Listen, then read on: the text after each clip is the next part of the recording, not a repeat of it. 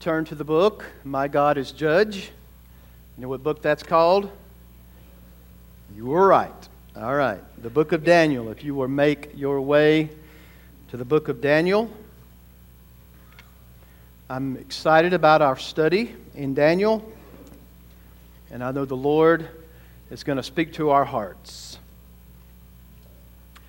What does a man carried off into Babylonian captivity as a teenager have to do with us living in the 21st century?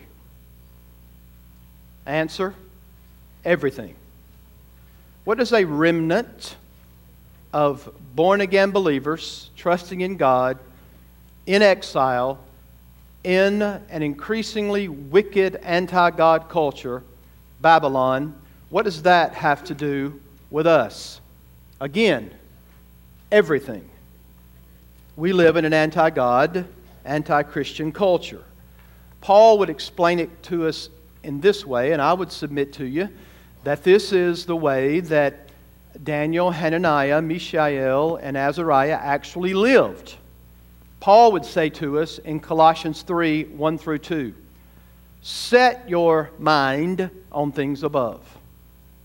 Paul would remind us in the same verses that we should seek those things which are above.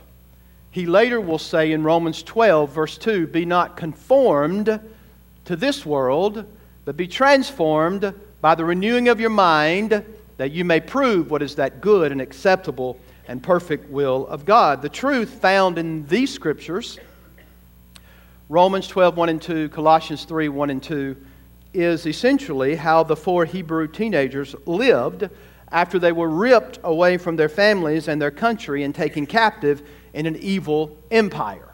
One thing that immediately grabs our attention is how relevant the book of Daniel is to young people. When the book begins, Daniel is young. He's probably 13 or 14 years old. And we should all, as parents and pastors, have a burden for our young people that grow up in our church and go off to the University of Babylon and lose their faith. We should all have a burden for that. The book of Daniel addresses this issue. Would you commit to pray that God Almighty will touch us and move us through the study of this book to know Him more and to love Him more? Would you? Let's pray. Father, this is your holy word. Father, we, in our human ability, do not possess the ability to change hearts. Father, your word alone is worthy and able to pierce the heart of man and woman. It's sharper than any two-edged sword. It has the ability to change hearts and lives.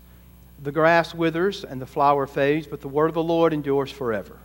Father, we would ask you humbly, as our God, to speak to our hearts.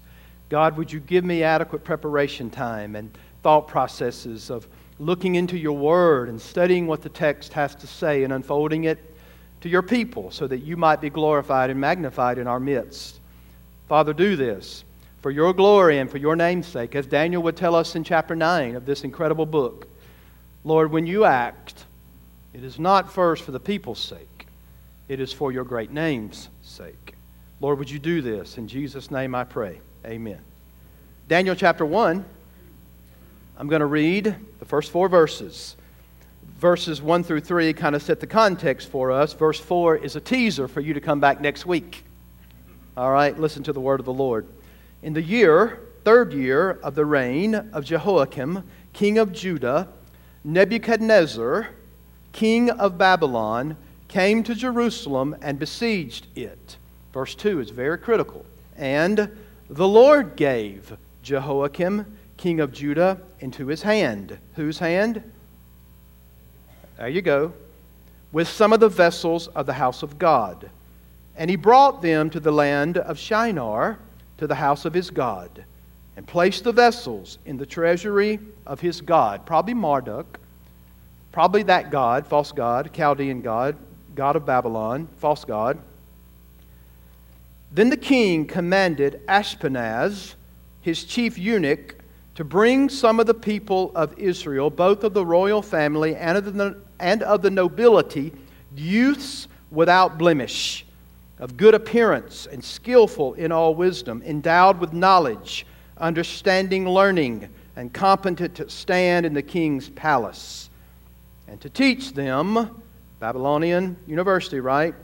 To teach them the literature and language of the Chaldeans. Did you know that all of the prophets in the Bible point us to Jesus Christ? And I don't want you to forget that we always should preach Christ from the Old Testament. Luke chapter 24, verse 27, and beginning with Moses and all the prophets. Check that out. All the prophets. Jesus interpreted those scriptures in all the scriptures to the things concerning himself.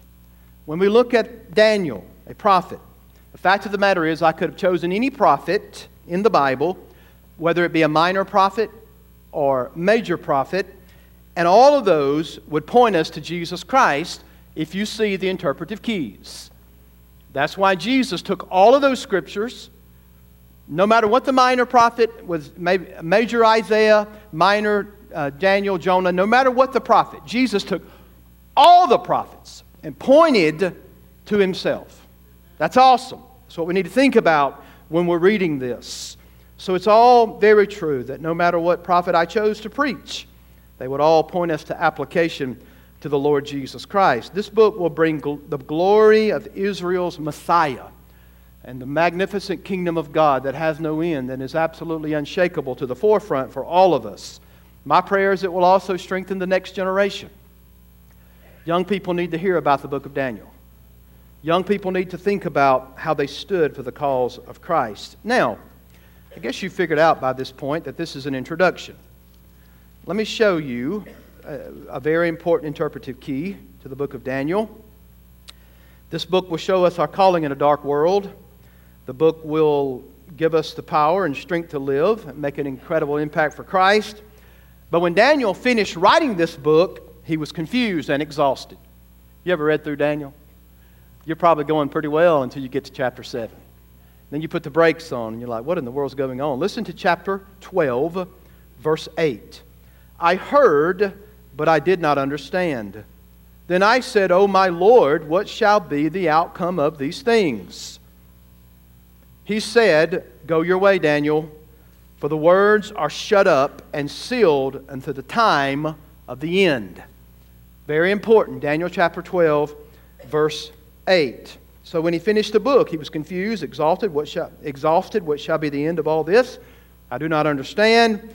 Then he asked the Lord, O my Lord, what will be the outcome? In other words, how will this all come together in the end? And the Lord replied, Go your way, Daniel, because the words are closed up and sealed unto the time of the end. Check that out. The words of the prophecy are sealed. And the Lord would give no more prophecy about the future to Daniel from that point on. And instead, he will say, nothing will happen again until the end of time. We know from Acts 2:17 that the last days began at the time of the resurrection, the incarnation, life, death, burial, and resurrection, and ascension of the Lord Jesus Christ. That's when the last days began. So when you get to the book of the Apocalypse, which is the book of, right? When you get to that book, chapter 5, we have an interesting event that's transpiring in heaven. The Lamb who had been slain was standing beside the throne. And in the right hand of him who sat upon the throne was a scroll with writing on both sides and sealed with 7 seals. And John, the Bible says, wept. And the tense of the verb is continually wept, because he thought there was no one worthy to open the seals and to explain the prophecies found inside. And the elders said to John, Do not weep. You see, the Lion of the tribe of Judah, the root of David, has triumphed. He is able to open the scroll and its 7 seals. And when he does this, the prophecies of Revelation 6 through 22 are revealed to us. They explain both in greater detail what Daniel saw in Daniel 7 through 12 chapters, and then it will add new prophecies concerning the return of Jesus. The scroll of Daniel was unsealed by the Lamb through the writing of the New Testament. Check that out. It was unsealed by the Lamb through the writings of the New Testament. No amens? Y'all do realize that, right? What you have in the New Testament is the fulfillment, in large part, of what was sealed up in Daniel's day. So as we study the book of Daniel, God is revealed to us. A God who loves us. A God who is sovereign in control of all events. And I totally agree with Tremper Longman III when he says the theme of Daniel is this: God is in control. Y'all believe that? That God is in control. Our God is in control of the big things internationally. Praise God that He is. Y'all been watching the news? I mean, aren't you thankful that God is in control of the big things and international power? But not only the big international powers, but He's in control of the seemingly minute things regarding even a teenager's life. Man, that is such good news for all of us, that God not only controls the international powers in the world, but He's over the insignificant things that we might think are minute regarding the ins and outs of teenage life. Very appropriate message for Daniel in his day. They needed to hear this. They were in captivity. Their world had been turned upside down. Imagine you getting ripped out of the United States and placed in the middle of Iraq. For 65 years, you're going to be there. How would you live in the comfortable state of the United States of America? How would you live if you were ripped away from your family? Would you need to know that God is in control? Yes, you would. Ronald Pierce highlights three themes that unfurl for us out of that principle that God is in control. Number one, God is able to rescue and reward faithful servants. Right? Number two, God holds accountable people and kings who oppose Him. And three, in the end, God will replace all kingdoms of this world with an eternal kingdom. In exile in Babylon, it must have appeared that the great powers of the world, the Babylonians and the Medes and the Persians, had won the day and that they were in control. But Daniel would tell us, if he were living in our day, that don't let the circumstances fool you. Don't let the evidences of decay and moral decline around you fool you. God is still in control. Daniel would say to us, I don't care what the appearances look like. It looked bad for us too. We were even there because of our sin. But the fact of the matter is, God is in control. So this message that God is in control will bridge a gap from 6th century BC all the way to 21 AD. 2019 or 21st century. It will bridge that gap. That's amazing, isn't it? It will bridge that gap for us. In order to prove this, Daniel's going to use a two-pronged approach. Remember, what's the theme of Daniel? God is in control. He's going to use a two-pronged approach to teach us that. He's going to give us 6 sovereignty of God, providential workings of God stories in the first 6 chapters. And when you get through all 6 chapters, you're going to be saying, God is in control. But then He's going to give us 4 apocalyptic visions, and both things, the 6 stories of the providence of God and the 4 apocalyptic visions, are all given to help still our hearts to know, S-T-E-A, to still us together so that we know that God Almighty is in control. That's the purpose of the book of Daniel. Now, as for Daniel 1 through 6, the stories have their limitations. Y'all got a pen and paper? Y'all writing these notes down? God's providence does not always lead to success stories. I think the book of Job attests to the fact that you can lose absolutely everything, and God be in charge of you losing everything. Now the amens kind of went down there. I got a few. But that's the truth of the matter. Sometimes God, being in control, actually ends up causing His children to suffer mightily. We know this from the Word of God. So the success stories, they're awesome. I mean, who would not want to be delivered from a fiery furnace? Not even the smell of smoke be on you. Boy, that's the providence of God. That's just raw supernatural power. That God Almighty could do this. However, some of us walk away and they say, well, Daniel succeeded because he was a vegetarian. Hello? We'll succeed too. Daniel succeeded because he opened his windows toward heaven, which was his custom, toward Jerusalem, which to them in their mind was the holy city.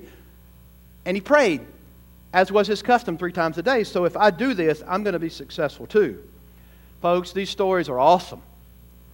They're certainly not irrelevant. But you need to make sure that you understand that you don't get caught in the trap of saying, if I do certain things, that God is going to provide for me, or I'm going to be delivered. That's just not the case. Hope you figured out again, this is an introduction. It's obvious to Daniel, it's obvious that Daniel wrote this book, right? He's going to refer to himself in the third person throughout the first 6 chapters, meaning he calls himself Daniel. But when you get to chapter 7, at least 10 times he's going to refer to himself as I in the first person, Daniel. So there are some liberal eggheads out there in the world that don't believe the Bible. And they would say to you that Daniel did not write it, although the internal witness is absolutely clear that Daniel wrote the book of Daniel. Correct? So there's another piece of information about Daniel's authorship that I think is perhaps incredibly persuasive. If you turn over to Matthew chapter 24, verse 15, you need to put your eyes on this one. Matthew 24, 15, just dealing a little bit with Daniel's authorship. 24:15. So when you see the abomination of desolation spoken of by the prophet, who said these words? Jesus. So when you see the abomination of desolation spoken by the prophet Daniel standing in the holy place, let the reader understand. I want to say to you, if Jesus believed Daniel wrote Daniel chapter 9, I'm pretty sure he believed that Daniel wrote chapters 1 through 12 as well. And if it's good enough for Jesus on authorship of Daniel, it's good enough for me, no matter what the liberal eggheads have to say. The other question we may ask is, when was it written? Well, Daniel was in that first wave of deportees out of Judah into Babylon in 603 BC. He was in the first wave. He will minister from 601 to 536 BC. 65 years. The best of the best will be placed in Babylonian captivity. That's the span of Daniel's ministry. He probably wrote down all of his experiences and all the visions over that span of 65 years. The events and visions are carefully dated in relationship to when the kings served. That's pretty incredible, isn't it? But there are liberal egghead scholars. We would believe that Daniel was probably composed and finished around 536 BC. But there's liberals out there who say, no, that's not true. We believe it has a very late date of 160 BC. Do you know why they would like to readily accept that date of 160 instead of 6th century BC? Because they see the prophecies of Daniel, and they're so incredibly accurate that they must conclude that there's no such thing as supernatural prophetic prediction. That just doesn't happen. So Daniel must have saw the events take place, and then he wrote the book. Man, that's sweet, isn't it? The only problem with it, that's wrong. No, God is in control, and our God knows the beginning from the end. He knows it all. So you see, they would knock off 450 years and say that it was written 450 years later after all these events have transpired. But no, friend, that's not what happened. Our God knows the future. Our God delivers and can deliver from the fiery furnace. Our God can tell you what's going to happen in the end before it ever transpires, because He is our God. Give you a little tidbit of information. When you get to chapter 5, you're going to learn about Belshazzar. And in chapter 5, you remember the old handwriting on the wall? Aren't you all thankful? Aren't you looking forward to that Mene, Mene, Tekel, Upharsin written on the wall? What does that actually mean? We'll get there. But here's the deal.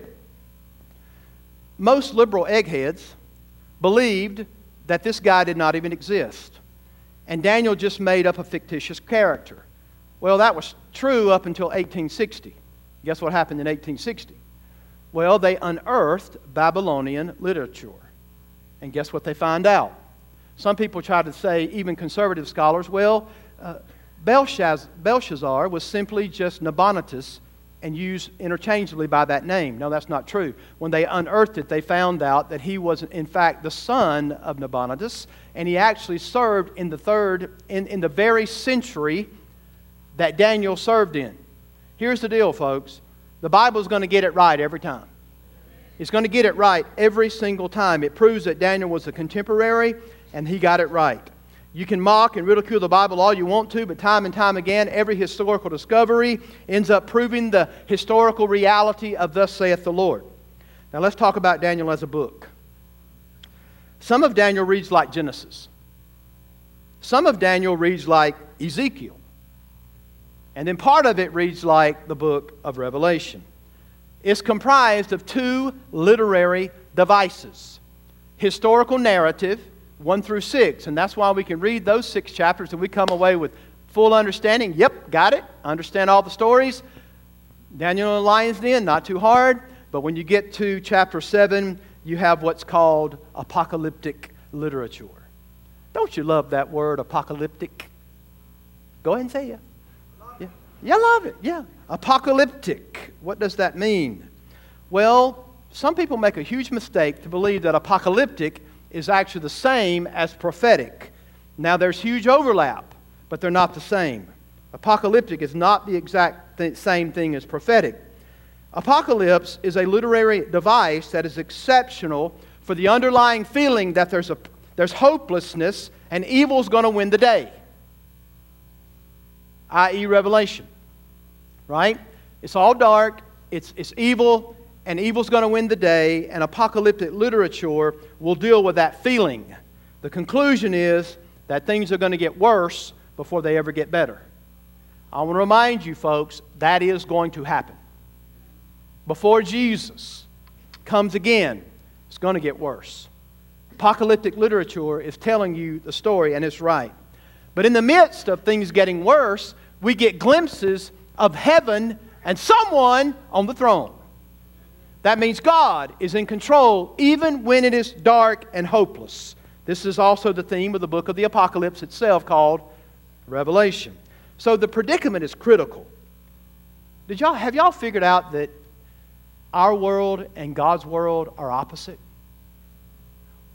God is going to change that. He's going to come forth from heaven with all His glory and power, and our world will become His. Now, He owns it all. I get that. But I'm telling you, God's going to make a new heaven and a new earth. And when He visits this world, according to apocalyptic literature, there's going to be catastrophic judgment on all forms of evil. And the God of eternity, who is in control of all things, will establish completely a new order, and it will last forever. That's what God's going to do. So in general, prophecy speaks of those who have backslidden, and it begs us to repent. And boy, we need to hear that too. If you're away from God and you're living in habitual sin, the Lord God Almighty says, return to me. But apocalyptic literature speaks of the faithful and urges you to persevere. Do we have any faithful people here? God would tell you when all things look dark to persevere for Him. Prophecy announces God's judgment on sin on a local scale using natural means, i.e., if my people who are called by my name will humble themselves, seek my face, turn from their wicked ways, and I will hear from heaven, heal their land, and forgive their sins. Sometimes our land looks like it looks because we're under the indictment from God. Y'all do know that God can use natural means to get our attention. Job would tell us that God uses the weather as an instrument for conservation. Thank God He gave us some last night, right? To conserve our land. He can use it for correction. And He can also use it for compassion. See, God even uses weather. So we think prophecy-wise that God will send certain things, and He's totally able to do that, and He's the author of it. He does that so that we would turn back to Him. But apocalyptic records its message in visions and heavenly journeyings full of mystery. Prophecy promises restoration and future blessing. Apocalyptic literature announces an unexpected divine visitation that will result in a new heaven and a new earth. Y'all getting this? I tell you this so that when you get to Daniel chapter 7, you understand that that is apocalyptic literature. You can't take apocalyptic language and force it into a literal mode. Now, is there a literal truth behind it? You better believe it. It will use images and symbols that are current in Daniel's day when he wrote the book. Now, when I tell you the words donkey and elephant, what do you think about? If you don't think about Democrat and Republican, you've lost your mind, right? Boy, howdy, have we ever heard enough about that to make us all sick? The point is, you know that because you live in a particular time of history, correct? If you lived in another place in this world, you probably wouldn't get it. What's a donkey? We use that. A donkey, we use that hooked to a plow to get our field ready. And an elephant is something you may want to sit on, but you might get stomped by it, right? We use imagery. Why do we have a political cartoon? There's a purpose for it, so that the imagery hits on something that you know historically in time and space. Now, Daniel's going to give his visions, and all these images are connected to his world. It is vital that you understand that the images are connected to Daniel's world by necessity. He's talking to people who are in exile. He's not talking to people living high on the hog in the United States of America. Are y'all listening? He's talking to people who are in exile, in bondage, ultimately because their sin led them there. But yet God was trying to do something in the lives of those people for His glory. So how should you respond to all the images and visions that we're going to study together in Daniel 7 through 12? Well, you got to do some thinking about his world before you jump to the USA Today and try to find similarities. Are y'all listening? If you jump straight from Revelation and Daniel to our day without understanding the relevance for his day, you're going to be the very ones that think the locusts in Revelation are helicopters. And they're not. Y'all getting this? All right, if you don't know what's going on in the book of Daniel, in his culture, why he said what he said, you won't get it. So the structure of Daniel is incredible. It's interesting to note that Daniel chapter 1 through chapter 2 verse 4 is written in Hebrew. Picking up in chapter 2 verse 4b through 7:28 is written in Aramaic. And then when you get to chapter 8 through chapter 12, we go back to Hebrew. Amazing. What about Daniel and the New Testament? Everything has to be connected to Christ and the Old Testament. Christ in the Old Testament, but also the New Testament. We could readily say that the New Testament is in the Old concealed, and the Old is in the New revealed, right? So, what can we say about Daniel and the New Testament? Well, the title that Jesus gives to himself that he uses more frequently than any term concerning himself is found in this book. And the term is the Son of Man. And where does it find its beginning? It's found in Daniel. Let me show you this. Daniel chapter 7, beginning in verse 13. Chapter 7, verse 13. It's great to hear the pages turning and not scrolling on our iPad, right? It's okay to scroll on your iPad. Use what you want to. Just look at the scripture. Daniel 7, beginning in verse 13. I saw in the night visions, and behold, with the clouds of heaven, there came one like a son of man. And he came up to the Ancient of Days and was presented before him. This is good. And to him it was given dominion and glory and a kingdom, that all peoples and nations and languages should serve him. His dominion is an everlasting dominion which shall not pass away, and his kingdom is one that shall not be destroyed. Well, that sounds New Testament, doesn't it? Because all authority has been given to Jesus. All authority. Now go and make disciples. God's got the goods to get it done. Told you way back when the first reference was given to the Son of Man that this is who this is. He's the King of glory. He is co-existent. He is co-eternal. He is co-substantial with the Father. He didn't have a beginning. He's the Son of God who always existed. And yet the Son of God would come down to this earth in all of His glory and robe Himself in human flesh and full obedience to the Father, accomplish our salvation, and initiate a kingdom that will never end. That's the Son of Man. That's the Son of God. So Daniel is used throughout the New Testament, not only the Son of Man. There are 129 verbal parallels or allusions to the book of Daniel found in the New Testament. 72 of them, of course, are found in the book of Revelation. Now, what's the relevance of Daniel for today? Are you ready? I'm going to give you 4 things to think about as we journey through Daniel, and then y'all can go home and get ready for the Chiefs game. But they don't play till 7, so I'm going to preach till 4:30. All right? Because you got to be at the one banner at 6, so 4:30, you got plenty of time to eat and get to one banner. All right, here we go. Number 1, our God is in the heavens, and He does exactly how He pleases. This is a truth that underscores all of life. We need to remember this every single day.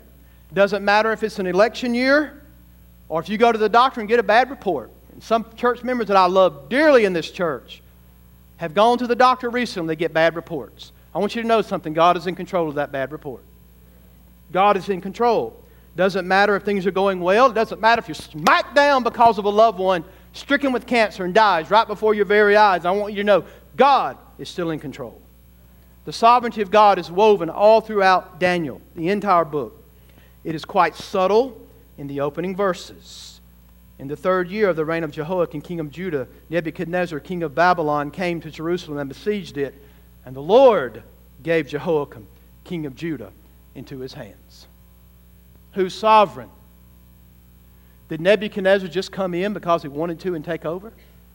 Who gave the people of God into the hands of an evil ruler and an evil empire? God did. God is in the heavens. No one can thwart His work. Isaiah 40. God is in control. It was the God of Israel. God was in charge. Look, He was in charge in spite of the people's sins. Do y'all know what they're there for? Because God said, if you obey me, I'll bless you. If you disobey me and my word, I'll curse you. And lo and behold, the curse has become a reality. And Jerusalem is besieged. And people are deported. And they get the young people and they send them into Babylon. Why? Because if you can take the nationality of God out of their minds and you can corrupt them, then you can change their civilization. But yet God Almighty puts them in that situation for a purpose. It was God who did it. How about these vessels of God as trophies of war? Man, they were transported. The things of God were placed in a pagan temple. This was a way of saying from the Babylonians, our God is better than your God. And He's stronger than your God. Why? Because we took the vessels from your God. And if He was a God at all, He would have taken His vessels back. Daniel says, no way. The people of God are actually in your area because God is sovereign and they've sinned and God has judged His people. But look at this glorious note. In the process, the Lord of glory puts believers straight in the middle of a pagan society. Did y'all read that in the text and think about that? That the God of eternity would love people enough to put His best and brightest servants in the midst of exile lands, of anti-God culture. He puts the salt right in the middle of the wound, right? He puts the light right in the midst of the darkest place in all the world. Do you think Jesus Christ is for the nations getting saved? Do you think it made an impact on Nebuchadnezzar's life when he thought he was all this? And God says, you're going to go out in the field and you're going to live like a donkey. And after I break you, you're going to say one of the most incredible phrases in the Bible, that God alone is king. Hey, that doesn't happen unless God puts you there. Boy, there's some amazing applications for this. When members of the royal family are deported into a pagan land, God is at work with His conquest. This is called a divine invasion into enemy territory. God infiltrated a rotten society with people of God. It's God who causes kingdoms to rise and shuts them down. By the way, how dare any of us try to put makeup on the bride of Christ so that we can make it more popular for the world. How dare we take the church and do that? That's not the goal. The goal is not to market the church. The goal is to go out as the church in the market. That's where God has put you as an exile, to live in such a way that you make an impact for Jesus. No amens? Amen. The perspective of Daniel is that the God of Abraham, Isaac, and Jacob is a God of absolute, unrivaled power. He can take your very sin and He can take people, put them right in the middle of a civilization and win people for Himself. God can do that. He's sovereign over sins of His people. He's also sovereign in scattering His people. And Peter will remind us in 1 Peter, we are exiles and strangers and pilgrims. And God moves you and places you in places so that you can make an impact for Jesus. Some of you knuckleheads are sleeping. Wake up! Look at me. God has you strategically in your job, not just to get a paycheck. He's got you there so that you can infiltrate where you live and where you work. And you do it all for the cause of Christ. He governs this world for His glory and the good of His people. Do you believe Romans 8:28? And we know that all things work together for good to them that love God and the ones who are called according to His purpose. They're in bondage because of a covenant curse. But God has a plan to take the gospel to the ends of the earth. So He just goes ahead and sticks them right there in the middle of the anti-God culture. Folks, you live in the same kind of culture today. Have you not figured this out? It's just as bad, if not worse, than Babylon. God has placed you here to make an impact for Jesus Christ. God is king. God rules the USA, not the White House. Are y'all listening? He governs Iraq and Iran. The entire planet belongs to God. I can't wait to get to chapter 2 and read to you what Nebuchadnezzar has to say. After God breaks him, He controls all things. The entire planet belongs to our God. So as we complain about the donkeys and the elephants and such things, we need to remember that His kingdom is a universal kingdom, and that kingdom is not restricted to any time or place. Our God is the King. Number 2, our God has an eternal and unshakable kingdom. Did I read enough out of Daniel 7:13 through 14 for y'all to get that? His kingdom is going to be from everlasting to everlasting. The actual real hero of Daniel is Jesus Christ. It's not Daniel. It's not Darius. It's not Belshazzar. It's not Hananiah, Mishael, and Azariah. No, the hero is Jesus. It's His kingdom. It's forever and ever. And those who put their trust in Him will have eternal life, and you will be given a kingdom that is absolutely unshakable. You know what? They were waiting on the king to intervene into history. You are living after the king has already come. What's our excuse? They had not seen anything like what you've seen. And yet they knew that this kingdom was eternal and unshakable. Number 3, God protects His people. Doesn't He? We see it in the lion's den. We see it powerfully displayed in our own lives. We can have absolute confidence that God is governing all things for His glory. Again, do you believe Romans 8:28? He causes all things to work together for good to them that love God. Not everything's going to be good in our understanding, but according to His understanding, He's working all things out for your good, and He knows what that is, and His glory. We'll see this fleshed out in the book of Daniel in amazing ways. And I am so thankful that we serve a God of supernatural ability. He can do anything, anytime, anywhere. Miraculous deliverances. Some of these are just raw sovereign power. How do you come out of a furnace with no smoke? Not even the smell of smoke on your clothes. That's awesome. Well, God would protect Daniel not only by delivering him, but check this out. God gave that boy some gifts of an awesome mind and heart for God, service to the Lord. Did you know that God doesn't necessarily have to deliver you and save your life from destruction? He doesn't necessarily have to do that for you to understand how miraculously powerful He is. He puts you in a place that He puts you with a mind that you have. Look, Daniel stood head and shoulders above every one of his contemporaries. Why? Because he had an excellent spirit in him. That means God was in him. And when God is in you and He's given you His wisdom, You can do extraordinary things through ordinary means. Don't forget that. Number 4, our God is glorified by the integrity of true faith. Daniel lived in such a way that was countercultural in Babylon. He remained faithful to his God at all costs. Is there any relevance for us today in this word? To not compromise, to be faithful to God no matter what.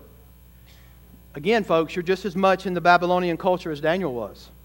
Our world is trying to squeeze you into its mold, as much as the Babylonians in chapter 1 are trying to squeeze their literature and life into Daniel, Hananiah, Mishael, and Azariah. I praise God for the day when we see some salmon that are willing to swim against the current of our day. And they're so dedicated to God that they're not going to compromise. They're so dedicated to Christ that they're not going to compromise. We need people who are strong in the Lord and in the power of His might. We don't need to cave into the culture. Instead, we need to live counterculturally, and we need to point people to the truth. Again, think about this. Daniel did this for 65 years in a pagan land. Is there any good news for us in that? Yes, you can be faithful and not compromise all the days of your life and make an impact in this world no matter how bad it gets. You can. That's the Word of God to us. Daniel did this for 65 years. He did this living with the wisdom of God in the midst of a terrible Babylonian culture. Now, some of us feel great anxiety because we work in places that are godless. Well, Daniel found himself in that kind of exact place, but yet he was faithful. Y'all getting this? I'm about to land the plane. Are you getting this? No matter how bad it was, we look around and we're like, I'm just giving up. Jesus, come on back. Well, He may come back tomorrow, and you may die tomorrow. But before you do that, don't stop living before you die. You got a responsibility to live for Christ Jesus until you die. Actually, he served the people who were over him faithfully. And yet he didn't compromise and honored God. That's amazing, isn't it? He actually does what Jeremiah says in Jeremiah 24. Jeremiah said, you're going to be taken into captivity. I preached to you for 40 years. It's about to take place. And Jeremiah says to them, you're going to be there 70 years. And here's what you're going to do. He tells them not to rebel, not to protest, not to write letters to the president or the editor, but I want you to build homes, plant vineyards, and labor for the peace of that city. Why? Because God's people were in that city. And God's people can make a difference when they stand for Jesus. This is exactly what Daniel did. His influence on kings and kingdoms was more than any single prophet in the entire Old Testament. And he did it for 65 years. Godless, irreverent, pagan leaders, the worst on the planet. And God used him to make an impact on their lives. I want you to know something, folks. You can't make a difference if there's not a difference. You can't make a difference in our society if there's not a difference. And Jesus makes all the difference in the world. These guys are going to maintain a solid witness in very difficult circumstances. They were used by God in profound ways, even though they were young. Young people, you don't have to be old to be used by God. And I promise you, 10 years from now, if you don't submit to the God of this book and the God of Daniel, you're going to look back in 10 years and wish you'd have made better choices. I can promise you that. Whatsoever a man sows, that shall he also reap. It's called the law of the harvest. It always comes true. You can be used mightily of God in your generation for the cause of truth. And when you see Jesus, you'll be glad you did. Amen? Amen? Right. All you need is a heart for God that's willing to stand. Do you have a heart for God? Daniel is so relevant for young people. If you want to be a godly person in this generation, Daniel stands as a marvelous example who will point us to God and how to stand fast.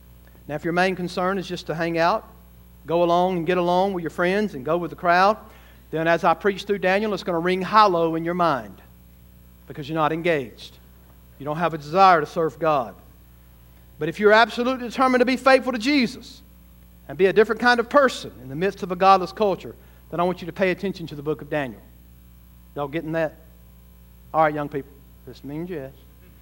This means no. If you're confused, go like this. We're not in Daniel 7 yet, so you're not confused. All right? This is straightforward. So, he stood fast for Jesus at BU, Babylon University.